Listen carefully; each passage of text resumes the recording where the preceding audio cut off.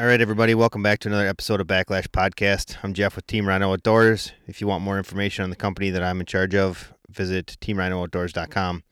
My co-host tonight is Brad Hoppy with Muskie Mayhem Tackle. You can find more about Muskie Mayhem Tackle at muskiemayhemtackle.com. And our guest tonight is Jeff Vandermortel with WDH Guide Service out of northern Wisconsin. Thanks for coming on tonight, Jeff. How you doing? Hey, I'm doing really good, guys. Thanks for having me.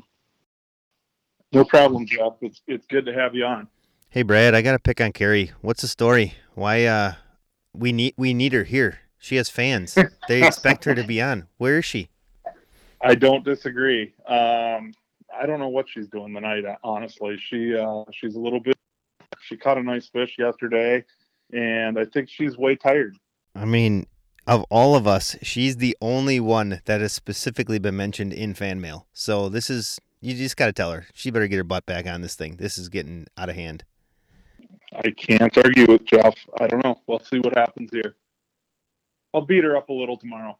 Well, it sounds like Carrie caught a nice fish. So, Jeff, I saw a Facebook pic today. Let's talk about this. That thing was a giant. Yeah, it was a girthy fish, man. Topped out upper 40s, not quite 50.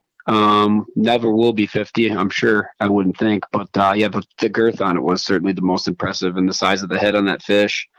Really, really big, classic northern Wisconsin fish, though, man. Carried that weight all the way through to the back, and what a great fish. I actually lost that fish. I had two real big ones I lost this year. Lost a lot of nice fish. A lot of those fish that you can, kind of peg as 4-footers. But, by us, you start getting up much bigger than that, 49, 50, or anything slightly over 50. That's pretty large lengthwise by us. They carry that weight, as I said. But for length, our fish, much more than that, they don't get there. That's that top end. And, man, I lost that one, and in about July, it was July 18th, somewhere around there, late July. And after I lost it, it got off. I fought all the way to the boat, and that fish came up. Like, I'd lost the fish. It choked on a big Medusa. I had it at the boat. I could see it doing head shakes back and forth, and the bait was completely inside the mouth of the fish and lodged in there, and it just popped free. As they were watching it, just head shaking as it got to the boat. I couldn't do anything with it. It just came out. And I was sitting there. You can see I have a video of it. I'm sitting there sharpening hooks and just kind of getting my bait back together. And all of a sudden, I heard a splash, and I kind of look up. On one side of the boat that was out of frame, and then I heard another splash, and here's the same fish coming back up, and it's just slightly in frame. If you actually look at that post, you can see it on there. And it's still trying to shake the invisible bait that it still thinks is inside of it, man. That thing was so keyed up. And it was actually kind of funny. It's actually between a guide trip and league that I went out, and I lost that fish because I knew we were going to miss, moon was right then, storms were right then. We were going to miss that for league, which was at 4:00. And I hooked that fish around 3:00 on the 18th and snuck out before my partner was able to meet up with me. But anyway, that's the long and the short on that fish, but pretty cool fish. Awesome girth. I did not girth it, but it was a very heavy fish. Just put it right back. I didn't have much time to fish and was kind of in a rush out there anyway. Probably should have girthed that one I normally do, but a nice fish. All around a nice fish. Yeah, no doubt. And a cool story. Cool story. So, Jeff, typically we start out with a background. Why don't you start out with your background, but also mention where people can get in touch with you or find out about you?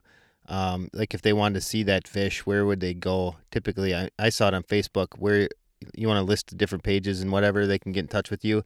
And then why don't you talk about kind of what got us started in muskie fishing? Yeah, you can find me for contact information. You can find me probably the easiest is social media. I do have a website as well. It is painfully out of date, and I apologize for that. I will be rebuilding. I have to rebuild both of my websites this winter. Unfortunately, those are not up to date. But anyway, all my stuff is current on social media, Instagram, Facebook. You can find me on Facebook under either my name, Jeff Vandermortel, or Jeff Vandermortel WDH Guide Service, which I've got a couple thousand unresponded to friend requests. I have to move to that public figure type page. So you can find me on either or. And if I haven't responded to a request, I apologize for that, but there is a limit. So anyway, you can find me in any of those places, and on the story, sometimes we'll put that stuff on there too. Some of the footage from that is actually on the story for that, if you click and watch that on either platform. It's kind of twofold for you too, Jeff, isn't it? In the sense that you're not only doing the muskie guiding, you're also doing a bunch of other species as well as the waterfowl side too. Yeah, absolutely. My two main websites are WisconsinMuskieFishingGuide.com and WisconsinDuckHunts.com. And as you mentioned, yes, I do. I guide for a variety of things. Muskies are my primary focus from opener which up by us in northern Wisconsin is the Saturday of Memorial Day weekend. We'll still run a few walleye trips in that through late May and into early June, but primary focus is muskies from then until duck season. I do run a handful of guide trips for ducks in northern Wisconsin from late September, which is our opener here. And then I move down to Green Bay in mid to late October, depending on how my bookings fall. And I run trips for divers and sea ducks on Green Bay and Lake Michigan full-time down there until season close in early December. And after that, it's time to start ice fishing right away. So season closes for ducks always the first Sunday of December for us here in Wisconsin in the southern zone. And then, like I said, right onto the ice for ice fishing. And then the shows and seminars. I get to see all you guys there, of course, making the rounds for all that good stuff. And then before you know it, it's mid-March, time for some steelhead. And we get some big browns too that time of year, steelhead and browns from mid-March through about the third week of April. And then it's right back up north for more walleyes and panfish and other stuff there for the opener first Saturday of May. And then right back to muskies. Well, that sounds like you don't get a whole lot of time off then, Jeff. I used to have some slow time, but not anymore. Which, like I said, not a complaint by any means. I absolutely love it. Love the variety that goes along with it. I think along with keeping me interested and things never quite getting stale because you have that variety. It also, I think, makes you a more well-rounded outdoorsman. And even just targeting those different types of species, whether it be walleyes in the winter, or panfish in their transitory time in the pre-spawn, or walleyes in the spring, or steelhead in the spring. They all have different things to teach you, and they definitely help. There's definitely a lot of carryover from species to species. So Jeff, with a young family like you have, how do you figure out how to manage your time? I know that can be really a challenge because I've had to do that as well. Yeah, absolutely. I think the biggest challenge there, or the biggest advantage I have, I should say, is my wife, who is a saint. I am on the road a fair amount for my line of work, and I'm not the first person to travel for work. It's not anything unusual, I guess. But when you have a non-traditional job like I have, there definitely are some other challenges. Time management. I schedule some days off for family. We just took the kids to the zoo the other day and stuff like that. We always try to make time for that over the summer. My wife's a teacher, so she has summers off, and she does a lot of the childcare and stuff, of course, over the summer. So we're able to mix in stuff like that, and it's nice for me too if I'm able to swing home between guide trips and that, during the summer when they are around. So that kind of works out too. That's nice that way. But we find a way. But yeah, definitely making time for the family and spending time with the kids, aside from the times when I'm on the road, where we still try to make it. I stay with some family. I'm down in Green Bay there, and then they get to have a little grandpa time there too when the kids come down and visit. And they've got Thanksgiving holiday and stuff there, so it all kind of falls together in a semi-conveniently inconvenient way. But we make it through, and man, they're growing fast. Oliver's my son. He's the youngest. He's 15 months, and my daughter Gwen just turned 3 on August 5th. Well, it goes quick. There's no doubt about that. Right, Jeff? Oh, yeah. 13, 11, 8, and 5. I'm sure the days don't seem that far away, and being where I am now to where you guys are now and that. And man, it's unbelievable how fast it goes. Honestly, it is impossible to tell you how quickly it goes. Like from your daughter being 3 right now to where my daughter's being 13. I mean, I remember all that time, and man, it goes so unbelievably quick. So you really just gotta enjoy it. And some of it, how it is. Any of us know how it is with younger children. There's times where it tests your patience, but then you just still have to enjoy those moments because they're gone in an instant. Even my little guy Zach, he's 5, and I mean, I remember when he was born, because we had some family issues we were dealing with, health issues with my wife, and just like it's been 5 years since that's all been past us already, and Zach's 5, and it's just, like I said, it seemed like just yesterday that all that stuff happened. Yeah, man, it's crazy. But at the same time, as the older they get and the quicker they get older, the more you get a chance to introduce them to the things you like too, which I'm really looking forward to that next chapter. We was pulling up some of my GoPro stuff today. I had my GoPro with me when we went out for took her out her fishing her first time there, and she was watching herself fishing, and she just couldn't. They got home right as I was finishing up, pulling through all my footage and cleaning my stuff off, and she was just, "Let's go fishing in the morning. Let's go fishing in the morning." So yeah, man, that's crazy. Yeah, that part's pretty darn fun too. Yeah, build the hunger. You know. Yep. Yeah, I'm hoping so. Yeah, I mean, she hasn't needed that much encouragement, man. Hopefully it sticks. We'll see. But I won't force either of them into anything, man. If they want to go, they'll have every opportunity in the world to get out and do it. And like I said, I hope that they at least understand it and like to do it a little bit. They don't have to be crazy about it like I am, but I think so. They both love to be outside, love playing in the woods in our backyard, being out there and being in the boat. So see how it goes. That's good stuff, Jeff. Speaking of that, how did you get involved in this whole racket? So my dad was definitely the one that got me into fishing. He's definitely the one that introduced me to the sport, catching perch and bluegills and all that stuff. I grew up in Green Bay, and we vacationed up here in the Vilas County area, mostly in the Eagle River area, a little bit more so over that way. We actually were on a small lake over there north of town called Deerskin Lake. That's where we rented a place from an extended family that it used to be a resort, but they just, the family would take a week here, a week there, and they rented out to some of their other friends or something, like just because they had multiple cabins on the property. And yeah, it was a really, man, I can't tell you how much I look forward to that as a kid, being in school, all the way from first, second grade onward there. And we always did a family trip up. And that's really, I think, where everything grew for me the most. I mean, we always fished back home and went out in the bay and fished in the, I'd ride my bike around town there and go to walleyes down at the Fox, during the run there, and catch carp or wherever else in the summer. And did a lot of that stuff too. But up here is definitely what sparked my interest in fishing the most. I would say that they kept it held the most consistently.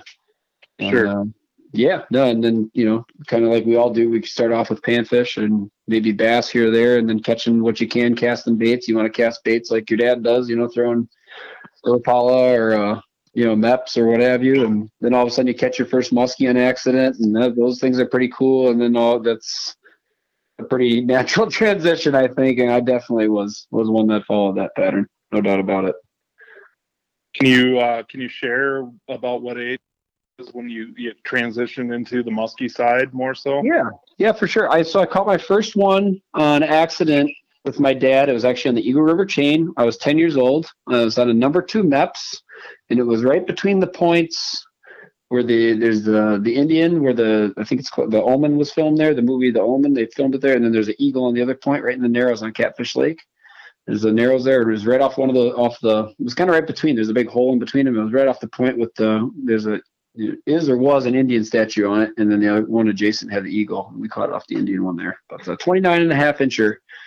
And oh man, I was proud. And the old 3-bencher, 16-foot, that light green Miro craft, 25 horse Merc on it. And it was my dad and my uncle's boat that they shared. And out there with my dad and myself and a family friend of ours, Joe Vandenbush. And was still around and fishing. He was a good buddy of my uncle's that he worked with, and always one of the regulars on our annual trip up north.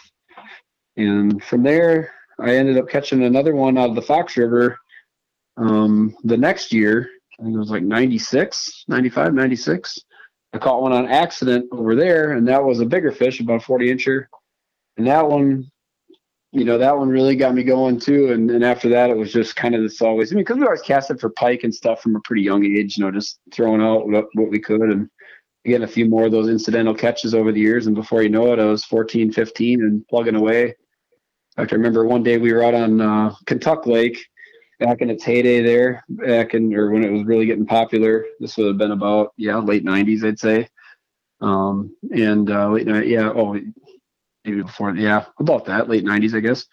And we ended up we hooked 10 and landed 7. And that was kind of the day it all clicked for me, all on number 5 red and white MEPS. We had people coming over to us left and right asking, "What are you guys throwing?" Like there's a bunch of boats out fishing, and they just wanted small blades that day. And quite honestly, that's a thing I've taken with me through my whole career, downsizing at times when it was one of those days where you wouldn't have really expected it to be a downsizer kind of day. Looking at it, knowing what I know now, this would have been June. It would have been first or second week of June, which classic time is for small bucktails and that. But there was storm after storm coming through. We put our rain gear on and took it off probably 3-4 times that day. And it was like before each one of those waves of storms, those fish would turn on and we'd get a couple. And we saw, I don't know how many fish that day. There were muskies, just seemed like they were just everywhere. But for the most part, we didn't really see anybody else catching any, and we bumped into, I think it was actually Ranger Rick, if I remember right. And I'm pretty sure that's who my dad said it was when we were, this was again a long time ago, but he'd come over and asked, and they had caught a 43 that day or whatever, but he saw his boat 2 in a row and just kind of, hey, what are you guys, doing over there? And it was just, like I said, just a very, very fond memory. And that was definitely one of the more formative times on the water. And I got pictures of it. I should dig those up somewhere. They're down in a box in the basement, but I was about 14 at the time, 13 or 14 at the time. And I'd say that was the time where I really started to focus on muskies. That's after that we all went out and bought better muskie gear and kind of figured this was going to be something we were going to do a little bit more of. And from that, it transitioned into just that. Did a lot more of that, a lot of top water after dark, out of a rowboat and stuff back in the day, and really blossomed from there. I don't know if you know this, Jeff, but I've met your dad a couple times now. A lot of people have met my dad. Yeah, and he's a cool guy. He's a talkative guy. He loves to go talk to people. Yeah, he's a real nice fellow. And he loves to talk about you, which is really cool. Oh, I've heard, yeah. So, I've met him at the Fleet Farm show the last 2 or 3 springs now. So, oh boy, yeah. It's always good, man. I like seeing him, and we have a good time when we hook up there. So. Oh yeah, man. He's always all smiles, especially if you're talking about fishing or hunting. Man, he's a good guy. You bet. No doubt.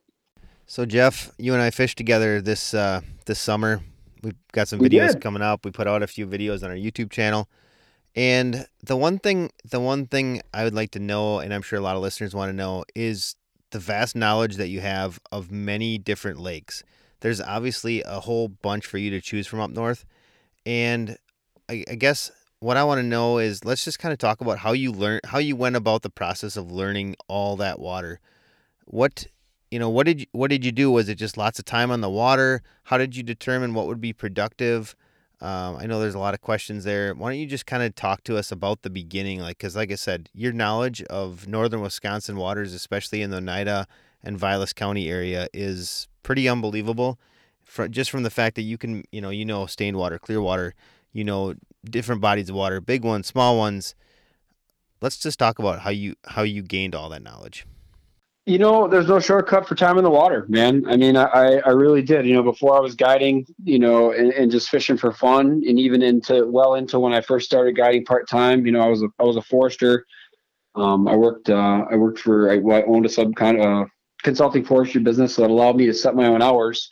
I took over the business that I worked for a guy all through college, and that afforded me the time to go out and fish and kind of set my own schedule, at least to a point anyway.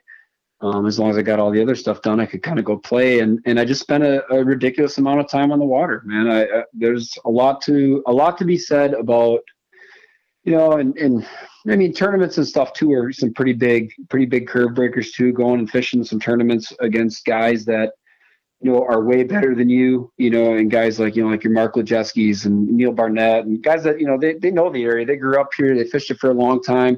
But to see that as like somebody fresh out of college and go fish, and like I knew how to catch muskies, but at the same time, like those guys knew a lot more, and if not so much more about muskies, more about this area, especially though, you know what I mean? Like they know, like they're again very well versed anglers. Anyway, just to fish against somebody like that, be in a field like that, and there's a number of other people who all fit that mold for sure. But to go fish in those type of competitive fields, and even when you had your good days, somebody else did better, or you had a really good day and other people didn't do anything, or you didn't catch anything, and you'd swear there wasn't a muskie in the lake, and somebody else pounded 2 or 4 or whatever.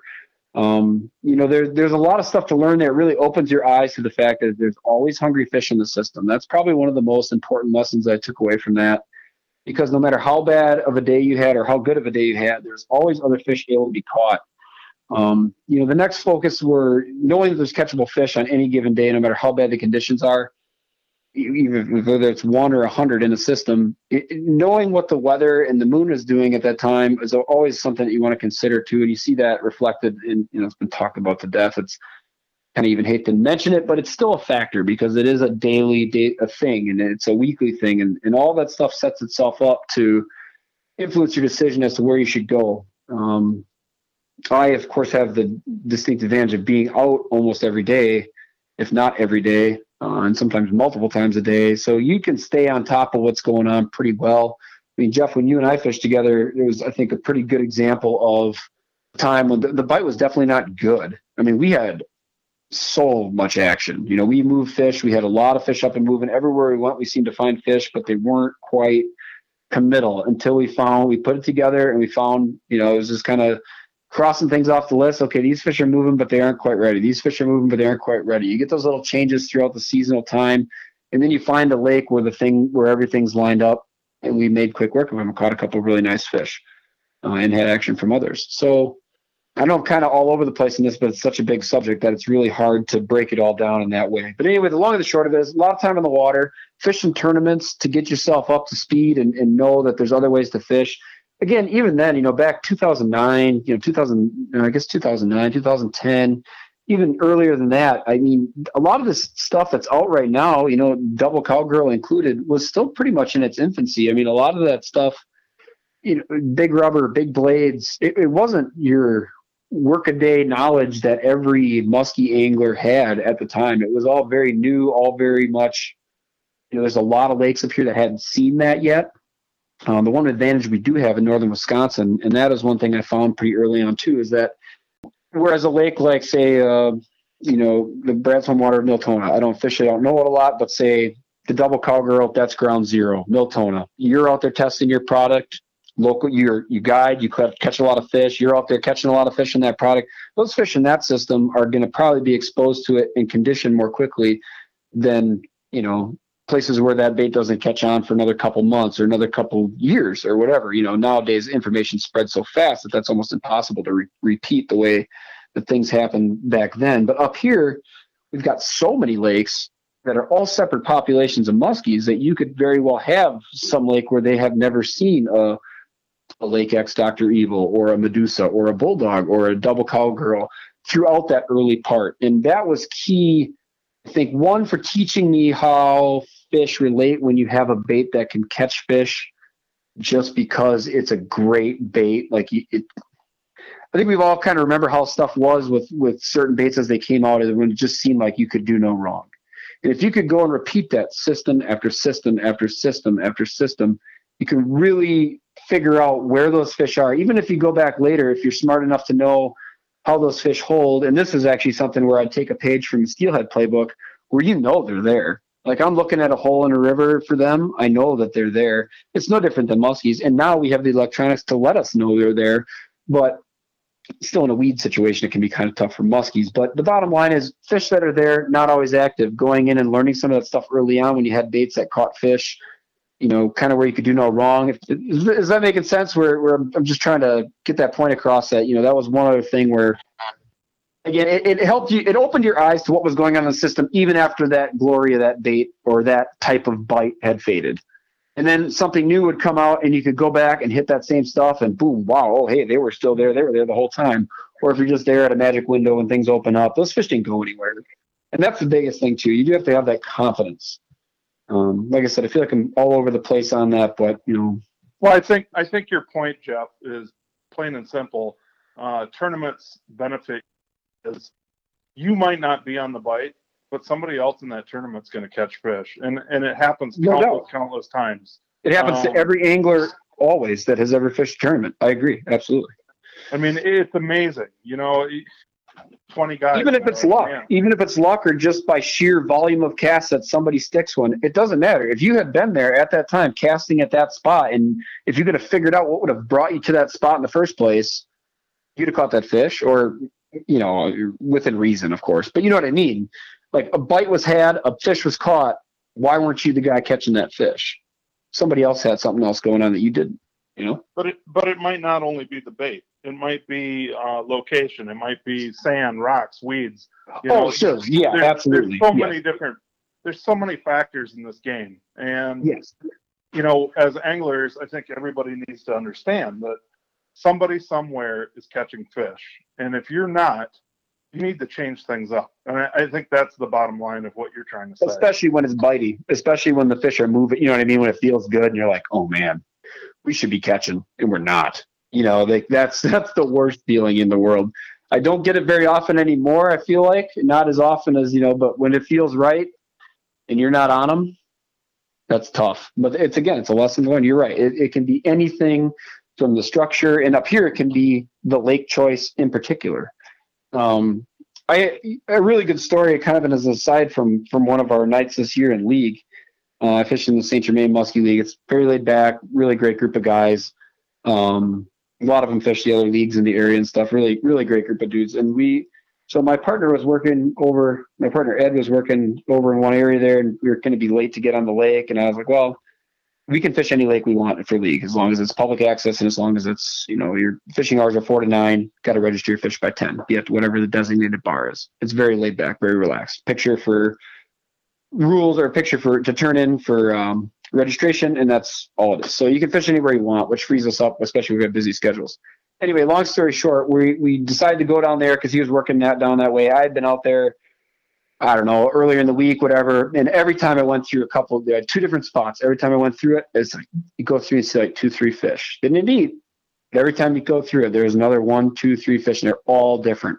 So it's like, man, there's a lot of fish using those spots. And he was down there. We got out at like 4:45, something like that. We got out a little bit late.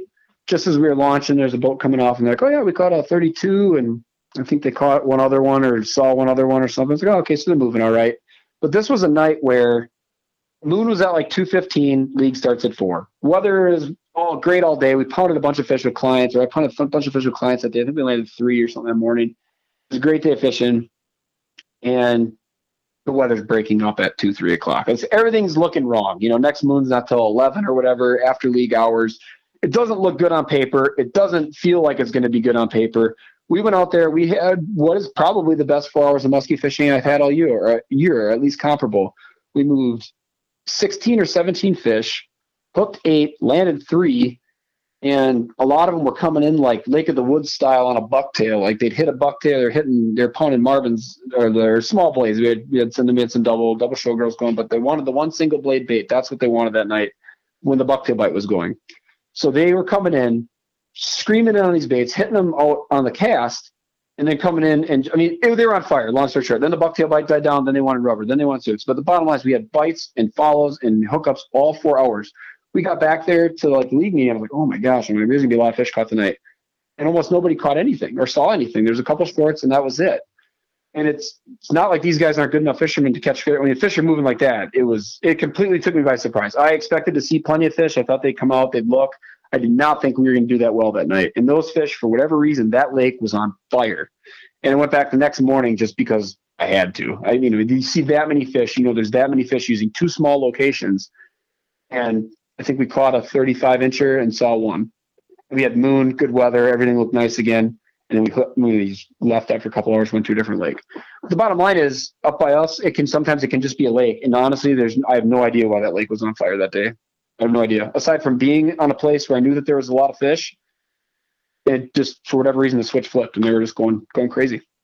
So Jeff, you talk about, right lake, right time, and let's kind of relate it back to you fishing all these different lakes that you have knowledge of. How did you know, how long did you have to fish a lake before you were like, yep, this one's on my list. This one's on my list of lakes I need to hit again? Yeah, it's a good question. So for knowing a lot of lakes and just spreading yourself out across an area, really, as the more you do it, the more you start to realize, at least up here, that certain lakes are on certain wavelengths. Like there's certain lakes that are on, and it's not necessarily that they're the same type of lake. You just kind of find Lake A is on and Lake B has been good. Lake C has been completely a dead sea.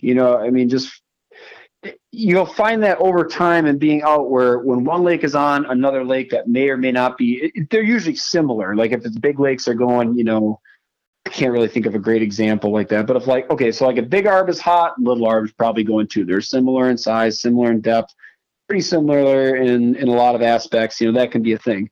And they both get very green when the algae blooms. So you got like those green type of lakes. And you've got other stuff that's like your Eagle River chain type of stuff where it's like a flowage, stained water, cabbage bite, good weeds, a lot of other good structure as well. But it's like a flowage river system. So you got like those type of lakes. And then you've got the other lakes that are maybe really shallow and don't turn over much or don't stratify much, but may not have a lot of other structure in them.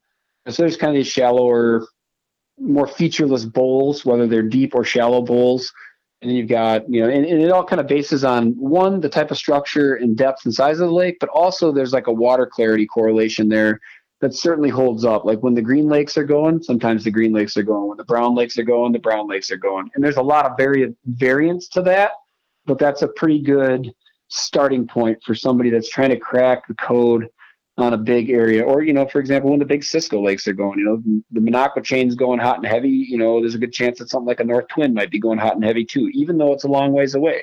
And I see that correlation happen, even when I see pictures pop up from the guys like Steve or Scott or somebody over by Hayward, where they pop up and you can kind of tell by the coloration of the fish, maybe what type of water they're on, or if they got the Cisco fatty build where it probably came out of something a little bit deeper, clearer with probably Cisco as a forage base.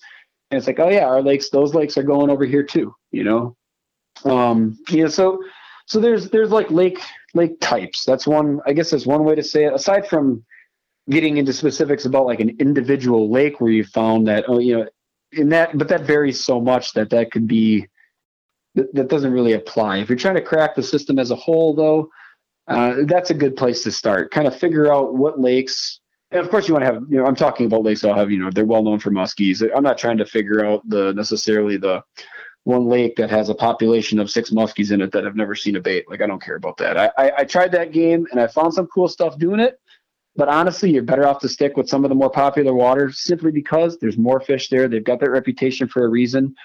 And even by, modern day standards, the pressure our fish get up here, they are a lot smarter than I think you would maybe give them credit for, but it's not like it's Madison Chain or somewhere that's much more closer to a population center where those fish might see a lot more pressure a lot more of the time.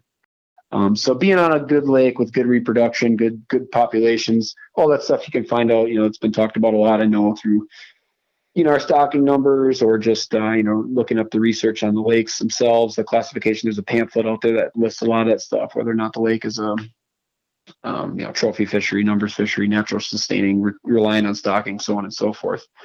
And then the other part of that correlation is that equation is, time in the water. So going out there, driving around the lake for a couple hours, figuring out what looks good, what you think looks good. And that's pretty easy. Look at the map, find the big dominant weed point, find maybe a rock point or something like that, or something with a lot of rubble and wood on it if it's not a lake that has a lot of weeds. Find stuff like that where you've got the obvious spots as you're driving around looking at stuff. And then, devote at least for like, say, a 300-acre lake, devote a good 2.5 hours to driving around, 2.5 hours for the average guy driving around looking at stuff. GPS a little bit, kind of figure out where the edges are, and then, spend 3 hours fishing it after that, make a half day out of it.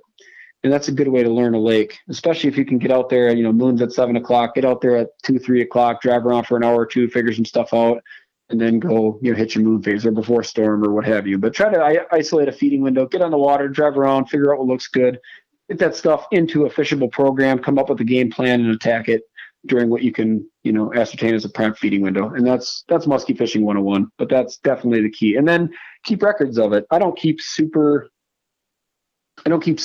detailed journals, but I make footnotes. I used to do it, a long time ago, but the amount that I fish, I just can't do it. I just don't have time. And I get behind on it and then it's no fun. But I try to keep at least a loose running log of, where I caught fish, what I caught them on, or how many we lost, or, other small notes. And then when I come across like a super aha moment where it's like, okay, this has happened this year, the next year, stuff where you find these things where it crosses the, from season to season, it's always seems to be the pattern. That's the kind of stuff that you really add to the little black book. Really write that stuff down, commit it to memory, whatever you have to do. And that's the kind of stuff that those are the nuggets you keep that keeps you ahead of the game, because the time it took you to figure that out is, unless you straight up tell somebody about it and really lay it out for somebody else, there's pretty much no way anybody else is going to figure out those, and I'm talking even down to like the area of a lake or a couple of spots on a certain lake that are always good at a certain time of year or after certain weather events, or, you talk about the very specifics, but where it's like automatic, those 100%ers, man. And when you figure that stuff out and string enough of them together, that's where you can really get out and expect to catch fish in, all reasonable circumstances, or at least get your shots at them. Catching muskies is a little different than hooking muskies, but so yeah, that's the long and the short of it, I guess. One of the takeaways I'll take from that for the listeners would be basically what you're saying is if you're on a body of water, say it tops out at 20 feet deep, darker stained water, no current, whatever, and you're struggling, and you maybe go to the next lake and it's similar to that, and you struggle there too, you maybe want to start to look at deeper, clearer, something completely different, just lake makeup wise, not necessarily, just switching a lake to switch a lake. You're looking to switch a system or a system type or whatever to try to spur some activity. Absolutely. Yeah. And that's the same thing that we, again, another one of those pages you can take from either, say, an early season walleye lake or a steelhead type of bite where it's, hey, for steelhead, this river's already beat. They're done. The pod came up, they spawned, there's stragglers coming in. Hit somewhere that hasn't had the megapod show up yet. For walleyes, it might be early in the season, you're talking about more for a spawning related thing. These types of things, like that spawning related, that's another thing that I'd like to talk about in that, because it's hard to pin down. It's hard to say it. It's hard to put it into words to actually talk about what I mean for it. But what I'm trying to get at is there's these certain events over the course of a year that happen in a system. You've got the spawn is the obvious one, but there's ones where feeding patterns switch for, you could even say, unknown reasons. It's not unknown. It's a seasonally predictable pattern, but they do change. It's not as obvious as something like all the fish come up and spawn. Obviously, that's a major life event for them. That's something that's going to be very identifiable. There's just a time like when that big bait switch flips, or when that big bucktail bite, that switch flips. If you get beat on those waters that are very conducive to your approach at those times, that's key. Now you have to figure out on your own when those times occur, but that's where keeping track of that stuff and again, switching up where, hey, dark stained water, we're struggling. Next lake's dark stained water, we're struggling. Go to something with a 12-foot weed line in clear water, or go to something with a 9 or 10-foot weed line in a heavy green algae bloom. Something like that are polar opposites from what you're at. And a lot of times here, you might be just driving a mile or two down the road, or quite literally across the road in some cases. And then try your strategy there, see how it works. Yeah, in that instance, I sort of wanted to try to relate that for a listener that wouldn't necessarily be in northern Wisconsin. If you're in Minnesota or wherever, if you have other lake options near you, maybe give those a shot, if they're different from what you'd already be fishing. Or even other ends of big systems.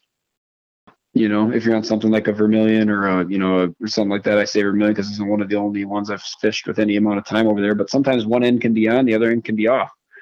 You know what I mean? Yep. Yeah, that's what I was talking about earlier during the tournament time frame. Rocks, weeds, sand. There's so many different factors. Maybe it's wind driven. Maybe there's a wind driven mud line that kind of dirties your. There's so many factors, and I think you've touched on a bunch of them, Jeff. But change things up is the key to this whole deal. Yes. And pay attention. Listen. Pay attention to what you find when you change things. You know what I mean? Because there's no sense in banging. The other thing, though, too, I would encourage people once you do get that confidence in water, because there's definitely days where it's just going to be a narrow window. So you have to have that little bit of a, voice in the back of your head saying, well, is this really, the best time to be scouting a new water? Not that there's ever a bad time to be out and looking, but you can't immediately get discouraged when you go there and don't have success. I don't think that's really ingrained in many musky fishermen, because most of us are gluttons for punishment. But if you go out there, say there's 3 days of storms, great weather, everything's going, fish are hot, getting pounded. There's pictures popping up all over your social media. Everybody's catching fish, and you don't get out there till a day or two after all that, and that's going to be your first time on the lake. You drive around it, skies are blue and clear, and everything just kind of seems to have laid down environmentally and bite-wise. You can't be super upset with yourself that you didn't do well. You know what I mean? You just got to still put in that time and knowledge and learn it. So there's definitely that to be considered as well.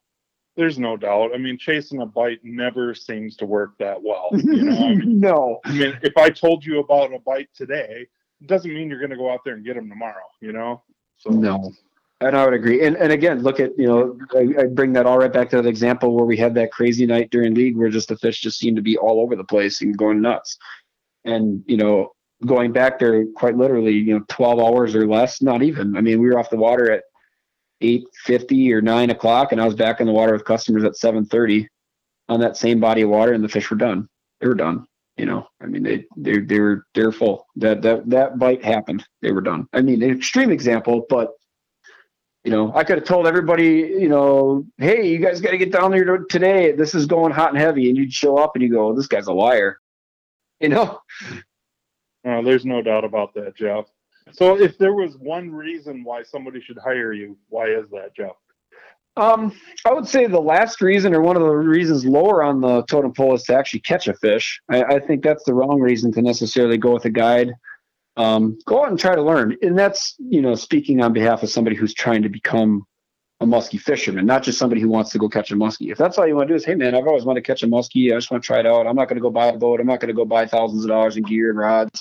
I just want to go catch a fish. Then the reason to come with a guide is certainly catch a fish, but come out to just see how somebody else does it. I honestly, these last couple of years here, I've started doing a bit more traveling and that, and getting to share a boat with some other really good anglers. Went over to St. Clair this year, went up and fished on Lake of the Woods this year and last year, hopped up to Eagle for just a brief couple of days. And I haven't spent any, large amounts of time on either of those bodies of water. Fished a little bit on Green Bay too. And some of the guys I've gotten to share the boat with too. It's always cool to see how somebody else does it, especially if it's somebody else that, is really well known for production in that area. And just to see how their stuff varies, even like I said, from somebody that's out a lot like myself, you can always learn something. Yeah, I would agree. Hiring a guide is a great way to do it. Yeah, I think some of the biggest advantages, going with the guide's on the water every day. And, for the weekend warrior, they're coming up on a Friday night. They pound it out, they work their butts off Friday and Saturday, and they finally maybe start putting together something, and they're gone Saturday afternoon or Sunday afternoon. We have big advantages, there's no doubt, being on the water every day. Yep. We put the pattern together, fish change. We're still kind of stuck to them, doing the change with them. And I think that's the thing, but there's so many other components to being a guide. And that's, you kind of touched on it. I mean, what is it that you're hiring the guide for?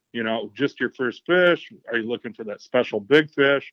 And most of your guides can offer that. And I think you should share with those guides what it is you're actually looking for in that day. That's a great way to put it, Brad. I would also add to that, for anybody looking to hire guides, don't oversell your abilities. If you are green and you really don't know, don't be afraid to say that. I found myself in a number of situations where I think people get themselves in a way, like for up here, they think they're, if you think you're going to hire somebody like myself or probably any of the guides up here really, and go to some, top secret lake that that nobody knows about, it's not going to happen. Everybody know. I mean, you might not know about it, but I mean, in terms of going to water that doesn't get fished or this or that, it doesn't really exist up here. It might even be just one dude that fishes it 5 nights a week because it's his favorite lake and he's the only guy that lives on it. I mean, that's an extreme example, but the key is to learn how to catch the fish. It's not about finding places where they're just dumber. It can be to a point, but the bottom line is most of our waters up here get at least enough pressure that these fish have at least seen baits before. It's not like you're going to go be dropped in the middle of wilderness and cast and they bite on every cast. It just doesn't happen. So the guide is, like you said, putting together that pattern is huge, but also just getting that confidence in fishing water that also receives pressure, I think is very big for people. Like, I can't tell you how many people, when I go back through a spot that we've already fished, like I can tell that they are not excited to fish it because we've already fished this. Even if it was 4 hours ago, like they're just, we already fished the spot. You can kind of tell a lot of people, not a lot, but some people get that. And that's the wrong way to think about things. Another thing that you learn in tournaments, I've literally pounded fish in people's boat wake, and I've had it done to me as well. Like, fishing a cast length away, or they come in behind you and they make one cast and they drill one. I can't tell you how many times that has happened. So it's to see it in practice though, by being with somebody like yourself or me or somebody that's in the water a lot, is it's a big confidence boost, and it can put a lot of big fish in your boat and a lot more muskies if you can fish with that kind of confidence. I was just going to reiterate, confidence is a huge part of this game. And, if you don't believe, you might as well just hang it out. So that's all I was going to say, Jeff. Yeah, no, that's spot on, man. You gotta learn to love the process, learn to love being out there, throwing baits, shooting the breeze. The rest of it comes, man. The rest of it comes, and you'll put it together sooner or later. And but being out with a guide, like you said, I mean, go out and have a good time, man. You're gonna learn something. I would go, on coming from, going to a new body of water in particular, like traveling a long ways away. I have no problem, especially if it's somebody I knew, even better. But no problem hopping in a boat with somebody else, paying them for their time. I mean, especially if they're a well-known guide. I'm not there to, take advantage of their generosity or whatever. You're taking a day off of work, no different than, I know what it's like to be booked, and I know what it's like to donate that time. And, and if I'd be willing to do that, I'd hopefully, the average working day guy would be willing to do the same thing. I mean, there's a tremendous wealth of knowledge you're missing out on if you've never hired a guide. I would highly recommend it, whether it's here or anywhere. Well, Jeff, you must have a few lakes up there with dumb muskies, because obviously I was able to catch one with you, so you had to have been able to find a couple of dumb ones somewhere. Well, it just had that hot Team Rhino custom color going. That's all. That must be it. I mean, those colors are pretty good, and they will save a day once in a while. But you know what? In order for me to catch muskies, I always need to find dumb ones. Yeah, well, we always hope to find that dumb one, Jeff. I think that's the dragon we're all chasing, I think. That's good. I've been able to find like 3 dumb ones this year, so that's good. Oh yeah. All right. Well, moving on, since the time is getting away from us a little bit. Let's so we had a few questions on our Backlash Podcast Facebook page. Let me read off a couple questions, Jeff, and we'll kind of get into a few of them. First off, let's read this one here from Jordan Weeks. Yeah, I saw that one. He wants to know what waist size you have. He's betting that it's a 4T.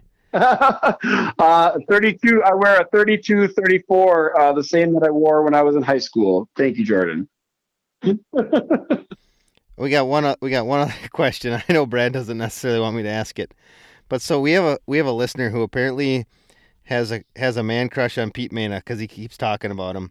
So he wants to know if you know Pete Mena and if you can get him on our podcast. I have met Pete. We did 2 shows with Gillespie way back with Rob Manthei doing some ice fishing. But I don't think I can get him on your podcast. I could ask him, but I don't know him personally outside of those 2. Well, I guess I have other places there I bumped into him, but I do not don't sit down for beers with Pete on a regular basis. I don't think I'm your guy for that. All right. Well, Brad, we'll have to try to get our people contact his people and see if we can work on some sort of contractual agreement to make that happen for this guy. Yeah, he's been on you a bunch. No doubt about that. It's pretty funny. Yes, it is pretty funny. So that's why I had to bring it up on the podcast to know that we actually do pay attention to your comments that you make on our stuff. Yeah, absolutely. Getting back to a serious question, we had a listener ask, if you could fish one color for the rest of your life, what would it be and why? And don't say black. Don't say black. Oh, well, why not black? We don't, because I'm into custom colors. That's kind of my whole thing with this company. Oh yeah. How about all white? That's a good question. One color for everything. I would say something in that, either for everywhere, all across the. Probably like a yellow belly perch kind of deal, something like that. If I had to pick something that wasn't white, brown, black, something that's more of perch is a good one. But anything that's a natural color, I really do think custom colors and color can matter to a very high degree in some cases. But the biggest thing is having the right presentation and it's not always, I don't want to say color is not important because it absolutely is, but if you're going for like that general ballpark, sometimes just having something with that contrast where you've got a dark, a light, and a bright. Or, that would be the kind of thing you're looking for. And like I said, that perch really meets that demand with like a black top, yellow, which can be your bright, and then something like a green or a white on the belly, or a lime color on the belly, like on that bulldog, and or that you have there. That's the kind of the color I'm thinking of. But something that yellow belly or like green, black, yellow, something along those lines, I guess. All right. Yeah, kind of what I've always told people. They come in our booth at the shows and It depends on what you're buying. You buying 2 baits, you buying 4 baits. What I would say Yes. is it's something natural, something bright. And Yes. you pretty much got your bases covered. So if you're buying 4 baits, get 2 natural and get 2 bright. And kind of get one that meets both, that black and orange is a classic example, right? You got orange blades and a black skirt, most common color in musky fishing, but you've got a mix of natural and bright. There's no doubt. I mean, that's really, truly, I mean, then you get the bases covered. Absolutely. Yeah, for sure. So then, Jeff, in 3 minutes or less, can you give me fish movement throughout the season? Because this question right here could get pretty long-winded. Yeah, weird. I'm not known for that. Not at all. I've noticed that you're a very shy guy. Fish movement throughout the season, 3 minutes or less. Shallow weeds with ice, then deep, then shallow, then deep again, some for half the population, then back shallow, then kind of all over, and then shallow for a little bit, and then real deep, and then all over again. Does that work? That definitely qualified for 3 minutes or less. I think these guys are going to be like, oh, what are we doing now? But that'll be your pre-ice out through spawn, through post-spawn, through weed developed, and back on the weed lines, and then your open water summer, and then you got it depends on the area, it depends on the lake, man. There's lakes where there's, of course, going to be, the thing is to try not to burden yourself with what they're doing all over the place all the time. If you've got a handful of lakes that you really like to fish, figure out what those fish are doing. That's the bigger issue, instead of worrying about, I heard about this open water bite. Well, not every lake has a great open water, or at least a targetable, castable open water bite. Can you get them doing it? Yes, but is it necessarily the best option for a lake that's very rich in structure and has great deep cabbage and all the other things that are great attributes of a musky lake? It might not be, because sometimes those fish really are just up there and they're just not moving. And that's honestly, a lot of times that's the case. But again, seasonally, you'll find them using different patterns. But yeah, that's a long question. Is there another one isn't there a couple that tie in with that? Something narrow it down a little bit more specific? Isn't there one that's kind of? Yeah, you could talk about weather. That would help. Yeah. Weather is still big, in my opinion, the number one component to muskies. And you could talk for hours on that topic. There's no doubt. I mean, it's Absolutely. A tough one to answer for sure. Yeah, no, I mean, when you tie, so like weather and fish movement combined, for example, we just go in the summer, because like the spawn and stuff like that first couple weeks of season, depending on how everything shapes up leading up to it, which there again, weather being the absolute biggest driving factor there, influencing the spawn, influencing what sets the pace for the entire year. I would say that is one thing too to consider, and I won't go into it too much because I know it'll get long too, but how a year sets up and how those fish patterns and their movement relates is all, in many cases, I think, predicated on how the spawn goes for them. And then, of course, you get the weather that comes in and how quickly those weeds develop and how well those weeds develop. And the other thing you'll find with those lakes is sometimes you're just going to find lakes that are just off for a year. I had a good example of one this year that, man, it was a good lake, solid producer for me for a long time, and I don't know why it dried up, but they just seemed to have dried up. It's like the fish just went down a black hole, never came back. Maybe somebody's been out there fishing it a real lot, and those fish have just gotten more shy, or more bait shy. But you'd think you'd still be seeing them, but we didn't. And then a year goes by, went back out there this year after really not touching it for most of the season. Kind of waited till everything's set up, and they were right where they're supposed to be again. But again, under good circumstances, went out there. And so sometimes that switch just flips too, and those fish just aren't where they should be, or if they are there, maybe they want something different than what you're throwing, or you're there at the wrong time. But, the weather for summer, the good rule of thumb is you've got something, cloudy, a cool down, rain, anything like that. Typically that's when your bucktail bite can be really good. Your topwater bite can be really good. Certainly still a jerk bait or rubber or any of that other stuff can all be great. But those are the times when those baits can really, really shine, at least up here. And I would say that's more true on the darker, tingy, stained, or algae bloom waters as much or more so than anywhere else, provided that they have good weed growth as well. And then you've got the opposite of that, which is your high skies and sun and post frontal. And then those fish, a lot of times they're still, I think, in the same places. In fact, I can prove it because I see them in my imaging and stuff.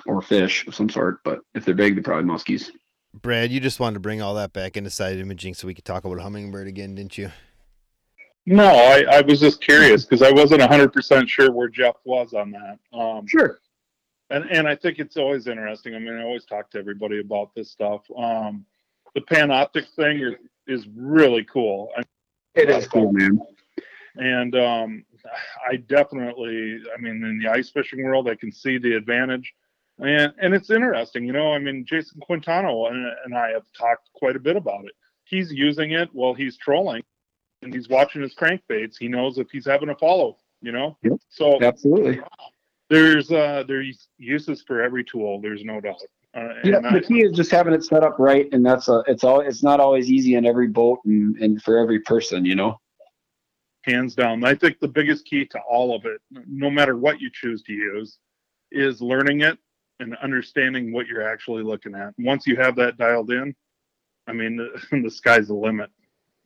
Yeah, no doubt about it. I think the being around before this stuff was around, yourself as well, you have that advantage of being able to find fish without all that stuff. So if you can find them without that, having that stuff at your disposal is just so nice. It's just so great. I can't argue any of that. Even just something like spot lock. How much does that just make you smile when you have a fish in the net? Oh, spot lock. Yep. Just simple stuff. Oh, yeah, we got to fix the backlash. Spot lock.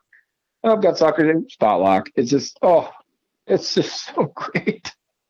It truly is. It's amazing, actually. But people that have just started, 10 years from now, everybody will go, wait, this wasn't always a thing? It's just crazy. We had oar locks.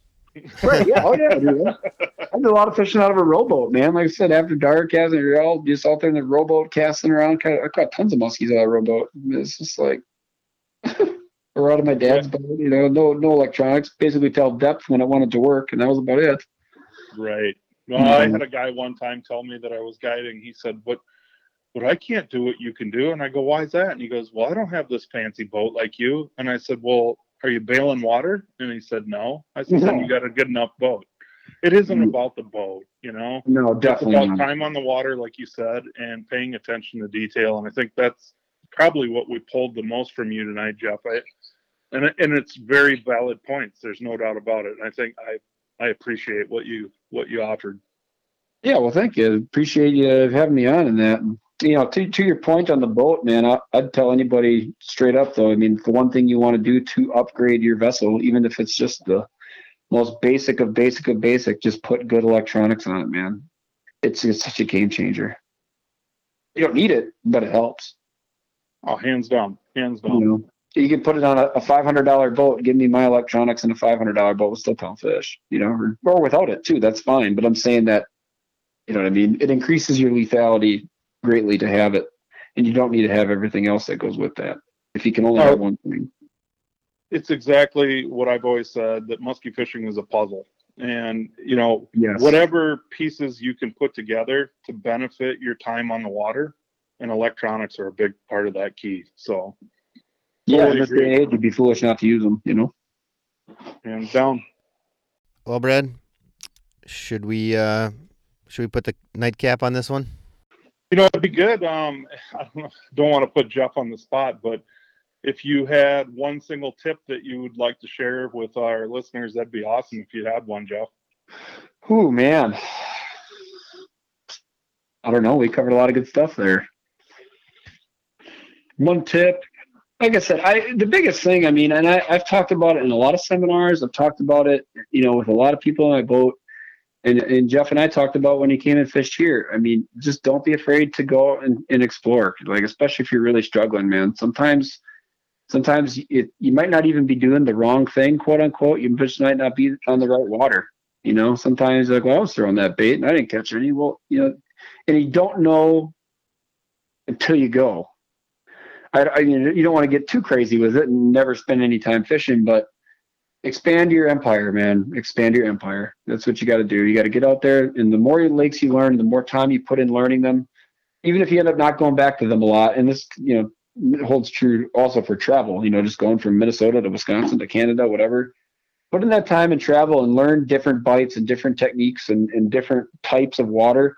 And then when you go back to the same old back home, or you go back to your old stomping grounds, you're going to be amazed at how much different it looks to you.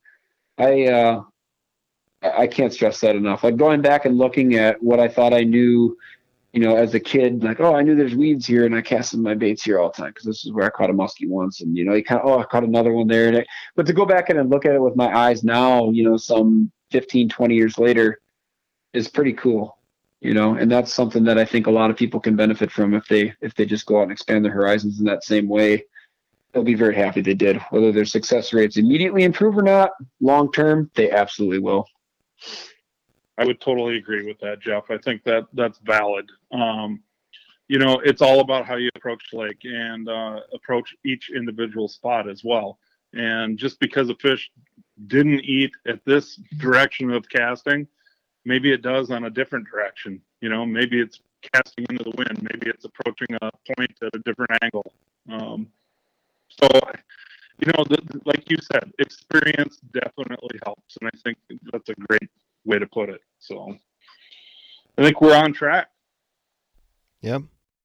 Well, good stuff, boys. Well, Jeff, why don't you mention again how people can get in touch with you or find you, check out your awesome fish that you caught. We'll probably have it as our little social media banner for trying to spread the word about this episode anyways. But why don't you talk about yourself again for a minute? Yeah, sure. Right on. So, my name is Jeff Vandermortel. I am based in northern Wisconsin, Minocqua specifically, and I service all of Vilas, Oneida, Iron, and Price counties. And you can find me on social media at Jeff Vandermortel on Instagram and Facebook. And you can find me on my website at WisconsinMuskieFishingGuide.com or WisconsinDuckHunts.com. And you can find me anywhere through there. And my number's on all that stuff, 920-639-6286. You can call or text there if you're looking to get a hold of me that way. Perfect. So, Brad, why don't you talk about Muskie Mayhem Tackle for a second?